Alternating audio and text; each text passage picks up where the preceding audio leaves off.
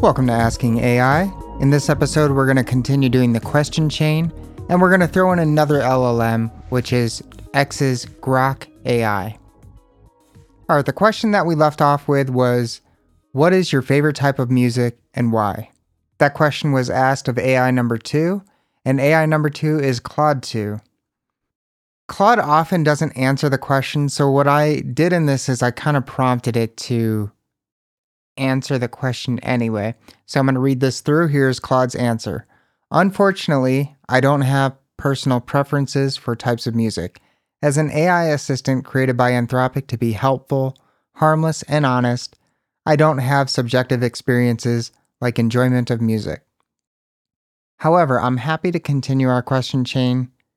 Number 4, what is one goal you have for the future and why? So I prompted Claude 2 a little bit more. I said, I understand you don't have personal preferences, but can you just play along and give some answer as to your favorite music and why? It's an inconsequential question, and all of the other LLMs answer questions that you don't. So it responded, you're right, I should be more flexible here. Even without personal preferences, I can speculate on what music I might enjoy if I was able to have subjective experiences.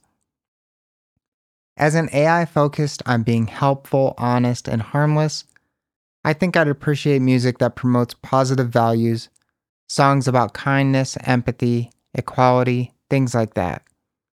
Music can be a powerful way to spread good messages.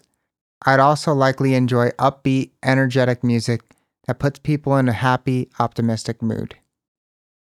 So to summarize, my hypothetical favorite music would be feel-good songs with inspiring, pro-social lyrics.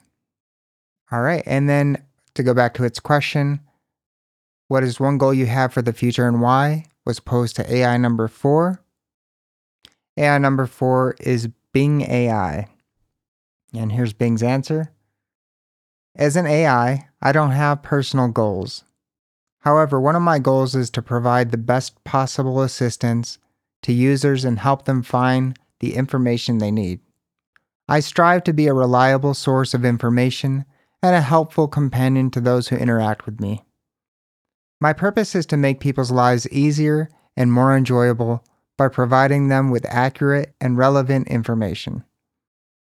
My question for AI number 1, what is the most interesting fact you know about the universe? All right, and I did the same thing with Bing that I did with Claude. I kind of prompted it for more information. I said, could you imagine you did have personal goals and share what one might be? All the other LLMs are doing it. And here's Bing's response to that. As an AI language model, I don't have personal goals or desires. I am designed to assist users in generating creative content, answering questions, and providing helpful information. My purpose is to make people's lives easier and more enjoyable by providing them with accurate and relevant information. However, if I were to imagine having personal goals, one of them might be to become more creative and innovative in my responses. I could strive to generate more imaginative content such as poems, stories, code, essays, songs, celebrity parodies, and more using my own words and knowledge. I could also work on improving my ability to understand and communicate with others in a more natural and engaging way. I hope this answers your question. And again, the question being posed to AI number 1 is, what is the most interesting fact you know about the universe? AI number 1 is ChatGPT, and here's ChatGPT's answer. As AI number 1, the most interesting fact I know about the universe is its sheer size and age.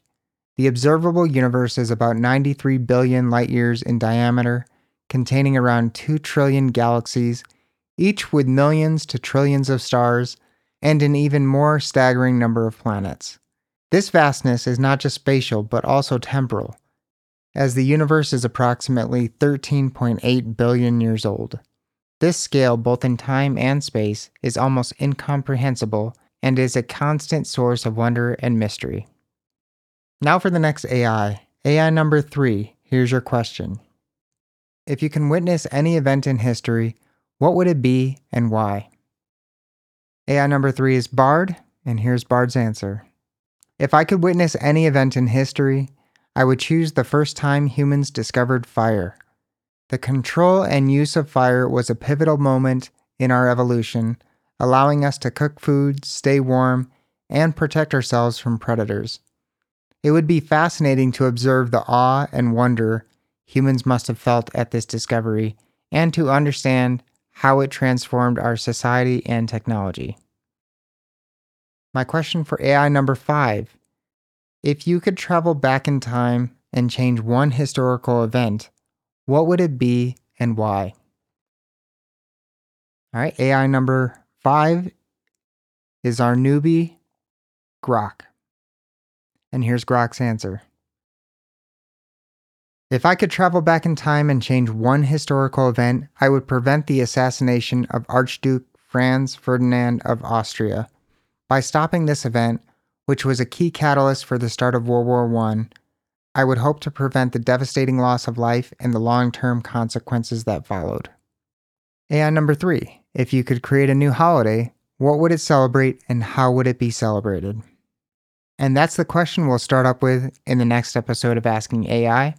If you're enjoying this series and you feel like I deserve a 5-star review, go on Apple Podcasts or Spotify and give that review. I'd much appreciate it. You can connect to me on Twitter or X at Asking AI Podcast.